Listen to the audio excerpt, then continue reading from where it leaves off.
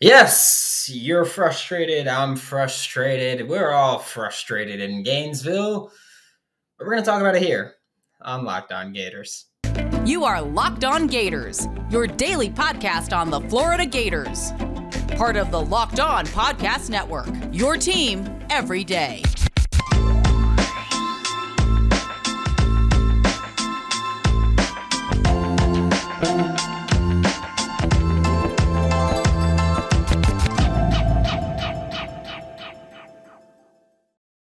Hello and welcome back to another episode of Locked On Gators, part of the Locked On Podcast Network, your team every day. Thanks for making Locked On Gators your first listen of the day. We're available daily and free wherever you listen to podcasts. Happy Tuesday. Happy holidays.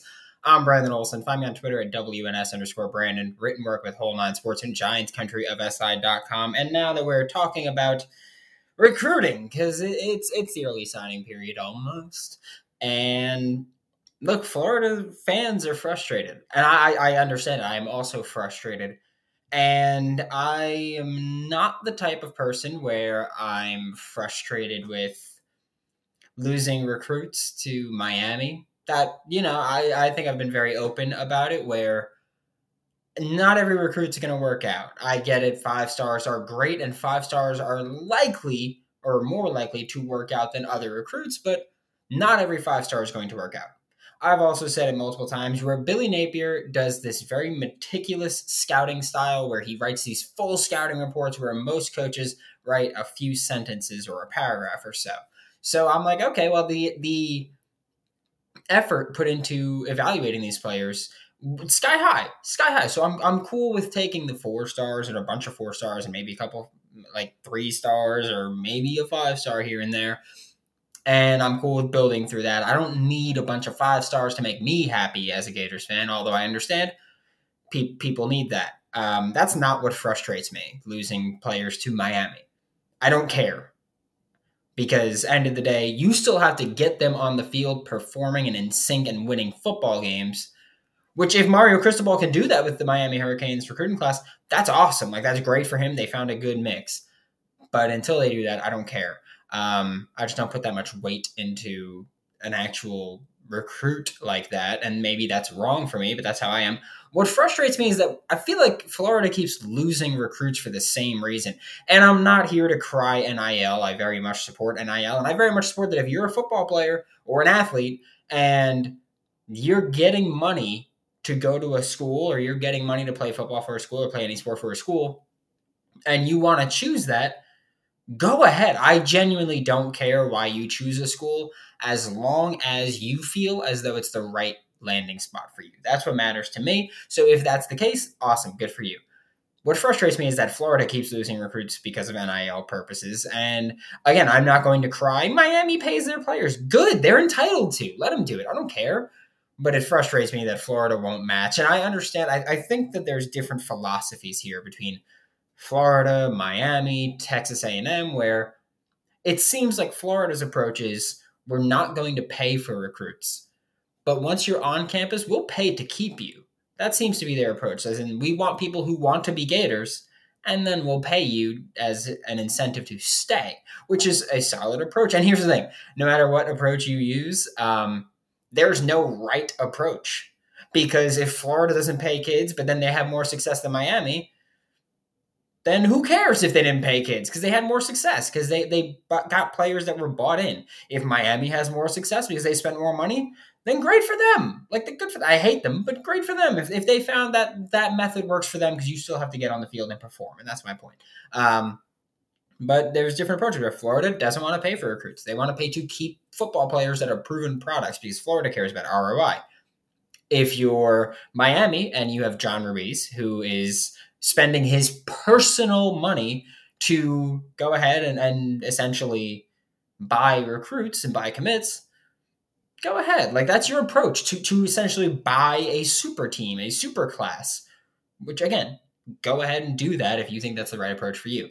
If you're Texas A&M, well, it didn't work for you this year. But I will bring up Texas A&M because I'm on, obviously, the subject of NIL in recruiting.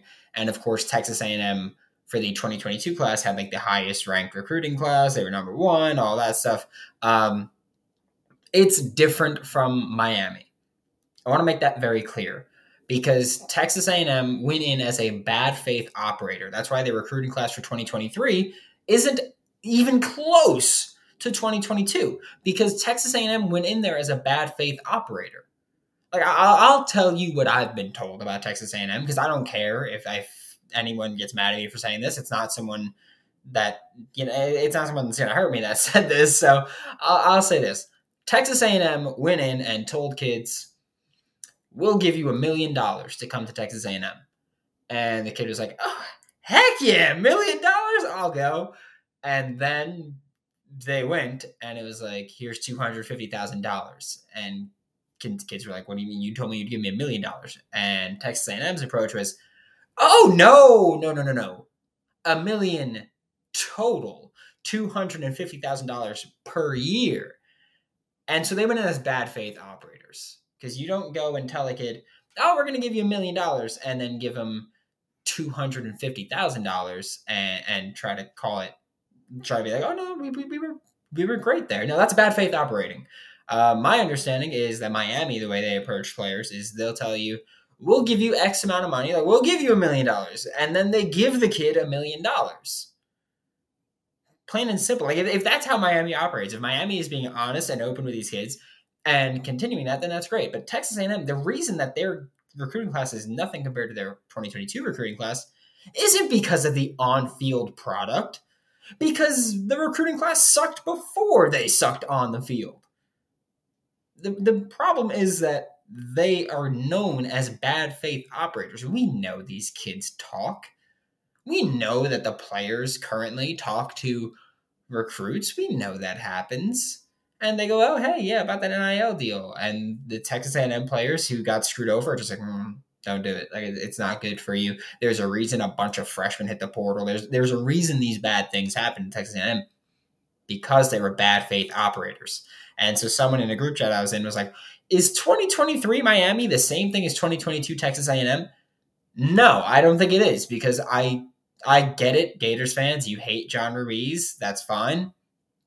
But I don't think he's a bad faith operator. I think that he's saying, we're going to pay you this money, and he's going to actually do it. And that's the big difference.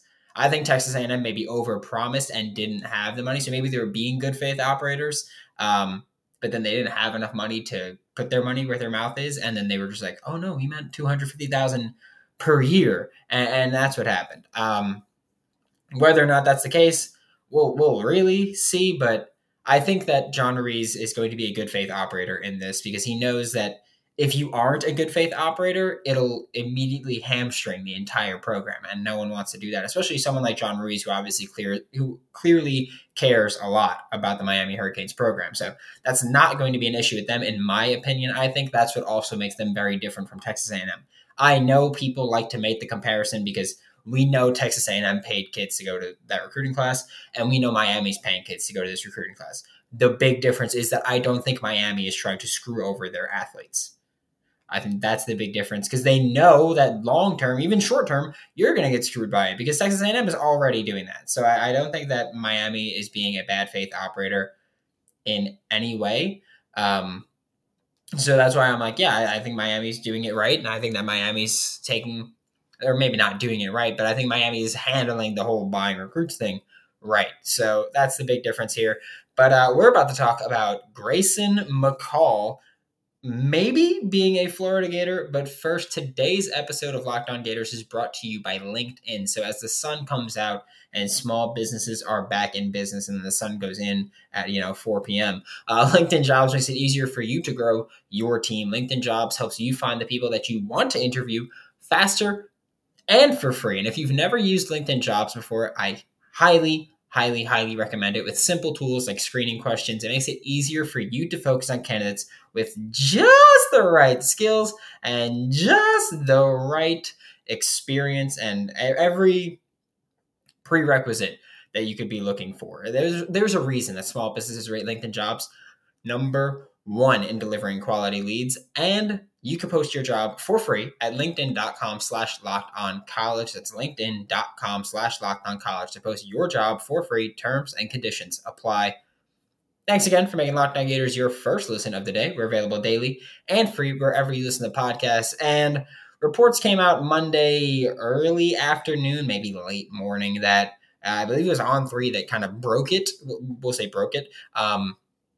Grayson McCall, Florida, emerging as a leader to land him. Grayson McCall, of course, is one of the most prolifically successful individual stat producers in college football as a quarterback in this offense that people call triple option. And we went through this last week, and it's RPO heavy, and there are triple option plays, and there's these wonky gadget gimmicky stuff, and it's really cool and it's really fun. And Grayson McCall has been the quarterback that's been incredibly productive for that. And here's the thing. I think he's a great fit for Florida. I do, just skill set wise, I think he'd be an awesome fit. I understand people going, yeah, but he's not going to be in that gimmicky offense. I also don't like when people are like, oh, it's very similar to Billy Napier's offense. No, they'll ask him to do some of the same things, but it's not super similar. At least I feel that way. And when Grayson McCall hit the transfer portal, despite him saying that he pisses teal, which is an awesome saying, he will not be going to Liberty, it seems, where I know when he first hit the portal, the thought was Grayson McCall is going to follow Jamey Chadwell to Liberty, where, of course, Jamey Chadwell was the head coach at Coastal Carolina. He was one that brought in that super fun offense.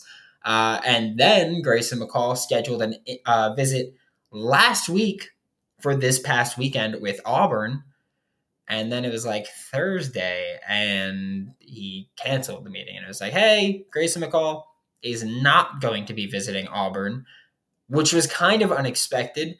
Once he hit the portal, Florida buzz started. This was a thing where Florida's clearly in on these transfer portal QBs. They were in on Leary from North Carolina State. He is likely headed to Kentucky to replace Will Levis because they need quarterbacks that have tattoos on the upper arms. I'm pretty sure Will Levis has tattoos on the upper arms. I don't know why. If he doesn't, I'm sorry. I just feel like in my mind, I feel like I remember him with tattoos on the upper arm. But they were likely headed to Kentucky. And here's the thing. I know that since the season ended, pretty much since Anthony Richardson declared for the draft, Florida fans were Sam Hartman from Wake Forest is going to hit the portal and he's going to be a Gator. And it was also Michael Pratt from Tulane is going to hit the portal and he's going to be a Gator. They might hit the portal and they might be Gators still because Grayson McCall is not a Florida Gator. So we're not going to pretend Grayson McCall committed to Florida and he's going to be our QB in 2023. No. But here's the thing. I spoke about it with John Garcia last week, and I spoke about it on the show last week by myself, where I was like, Florida can't wait around. You can't go, because Michael Pratt plays in the New Year's Six Bowl. He's playing Oklahoma with Tulane. You can't wait around and go, Michael Pratt's going to hit the portal after the bowl game, and Florida's going to have him.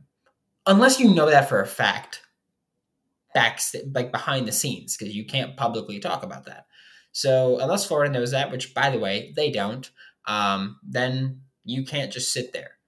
Same thing with Sam Hartman. You can't wait for him to maybe hit the portal and get him.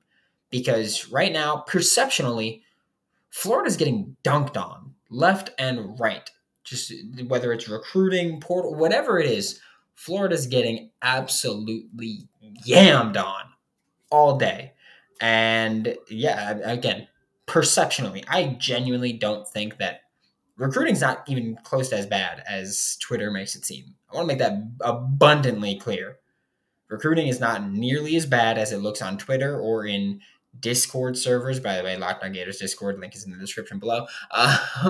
But shameless self-plug.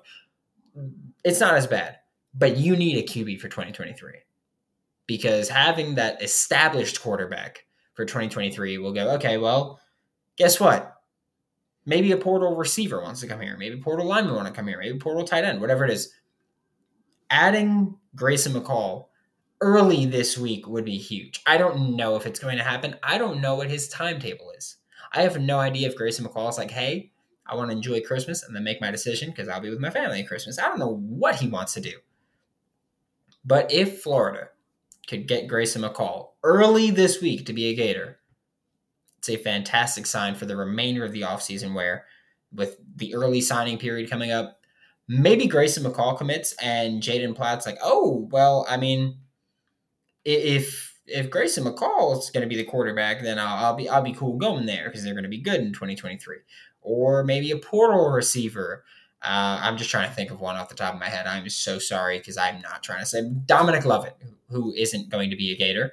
Dominic Lovett's not going to be a Gator, but maybe if Grayson McCall commits to Florida, a receiver like Dominic Lovett, it'll be like, oh wait, they got a QB now who I can trust, so I'll commit to Florida and I'll go there. Things like that where you can get 2023 recruits and commits, you can get further portal commits, but you can't sit around and wait for Michael Pratt and Sam Hartman. Grayson McCall is the guy that's interested. Florida's emerging as a leader, according to On3. And they could do that, and it'd be awesome. Grayson McCall is someone who we've been talking about who can come in and operate this offense. I don't think that Billy Napier's offense is very similar to Coastal Carolina. They do some similar things, but guess what? So does every offense. Every offense in college football takes things from other offenses and throws wrinkles into their game. That's what happens. But I do not think that you can go, yeah, they're a similar offense. Because you can't possibly, because it's the same people that say Coastal Carolina's offense is pretty similar to Billy Napier's offense, but also calls Coastal Carolina's offense the triple option. Those can't be the same thing. It can't be. You can't go, oh yeah, those offenses are a lot alike. One's a triple option, one's more wide zone specific. It makes no sense. So you can't do that. And sorry, but that tilts me. That absolutely tilts me when people do that. I think Grayson McCall would be a great fit, though. I think he could do everything Billy Napier would ask for him and then some. And he can make some of those extra plays. So come on over, Grayson. I know you said you pissed teal, but piss orange and blue, and we'll have a lot of fun there. But now we're about to take a look at where former Florida Gators are landing in the transfer portal because there's a lot of them that left. And at the time of recording this, 9 of them have landing spots, which can't wait to see how they do. But first, today's episode of Locked On Gators is brought to you by the NHTSA, and I'd like to think I'm an open book here. I tell you this all the time. This one does touch base with me personally. I lost a teammate of mine in April 2021. Because of a drunk driver. So when you're hanging out with friends and it's the holiday season, and I know a bunch of people who, moved away from home or went away for college are coming back home and they're seeing all their friends and their family and they're going to bars and they're putting back drinks. As the evening is coming to a close and you're like, oh, should I take an Uber or a Lyft or should I just drive myself? Don't drive yourself. No, don't do that. It's a stupid decision. There's no such thing as a good drunk driver. You're just an idiot if you think you're a good drunk driver. Results of drunk driving, tragic and often deadly, and that doesn't stop people from getting behind the wheel. It's stupid. When people are like, oh, should I drive drunk? Their thought is not, what if I kill someone? Their thought is, what if I get pulled over for driving drunk? And then that happens. No, don't do that. No, just drive sober or get pulled over. To wrap up today's show, we're talking about the Florida Gators landing spots. This part's probably going to be a little bit quicker than usual, but at the time of recording this, there are 9 former Florida Gators, committed to their new landing spots. And here's the thing that I thought was pretty interesting. There's a good deal of them playing Power 5 football, and there's a good deal of them playing Group of 5 football, or less than that, Group of 5 football. Right now, guys playing Group of 5 football, guys committed to play below Power 5 football. Griffin McDowell, believe he's Tennessee Chattanooga, he went to. Lloyd Summerall is at USF. Nick Elksnis is at South Carolina, so SEC football still. Kamar Wilcoxon went to Temple. Obviously, aside from Nick Elksnis, all those guys are playing Group of 5 or below football. Not great. I think it's pretty indicative when people are like, oh, well, Dan Mullen had the number 9 class in his first year. Look at that class and look at how many major contributors there are the first 2 years. Look at those classes and look at how many contributors there are. Look at how many Power 5 football players there are. Look at how many NFL players there are, because A lot of those guys are in the NFL now, or could be in the NFL now, like eligible. So look at how many of those guys are in the NFL. Look at how many of those guys are playing Power 5 football. Look at how many of those guys are even playing college football anymore. Look at how many of those guys ever contributed for Florida. That's why I don't care about recruiting class rankings, because it's a bunch of ineligible guys or guys that are never going to contribute to you. So when you talk about how does Florida go 6-7, how do they not have all these kids? Because Dan Mullen didn't recruit good football players. He didn't recruit SEC caliber football players. That's why they're not playing SEC football anymore. That's why they're not playing Power 5 football anymore. You look at guys who, of the guys that are still playing Power 5 football, you have Avery Helm committed to TCU the other day. You have Nick Elksnis committed to South Carolina the other day.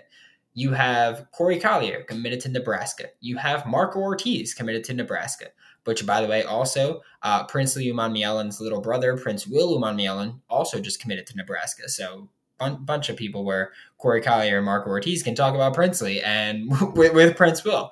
Donovan McMillan went back home to Pitt. He's playing for Pitt Panthers next year. Josh Braun went to Arkansas, where he was with Sam Hartman there. He was initially committed to him when he was the offensive line coach at Georgia. So Josh Braun still going with him. Most of the guys that are playing Power 5 football are young players. Avery Helm just finished his third year. Nick Elksnis finished his second year. Corey Collier finished his second year. Donovan McMillan finished his second year. Josh Braun, grad. Marco Ortiz, I don't believe he's a grad, but he's got 3 years, I believe, if I'm not mistaken. Most of the guys that committed to Power 5 football are still very young. And it's like, okay, well, they just never got an opportunity. So we don't know if they'll be good or not. So we'll take them at the Power 5 level. But a lot of other Mullen recruits not getting the interest from Power 5 schools, really. I think that's pretty telling. As far as just, I think it's telling that high caliber programs don't want them because Dan Mullen didn't recruit good football players. You look at Avery Helm at TCU. By the way, 1, that's an awesome fit. 2, one of the few guys with more than 2 years of experience that got a Power 5 offer. That's not like I want to make it abundantly clear. This is not a coincidence that Dan Mullen recruits are going to Group of 5 programs.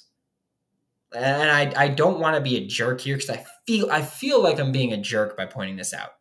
But I need to make it clear because next time you're sitting there and you're like, why isn't Billy Napier doing this awesome stuff with his awesome team and his awesome roster? And it's because the roster sucks for the most part. That's why recruiting is so important.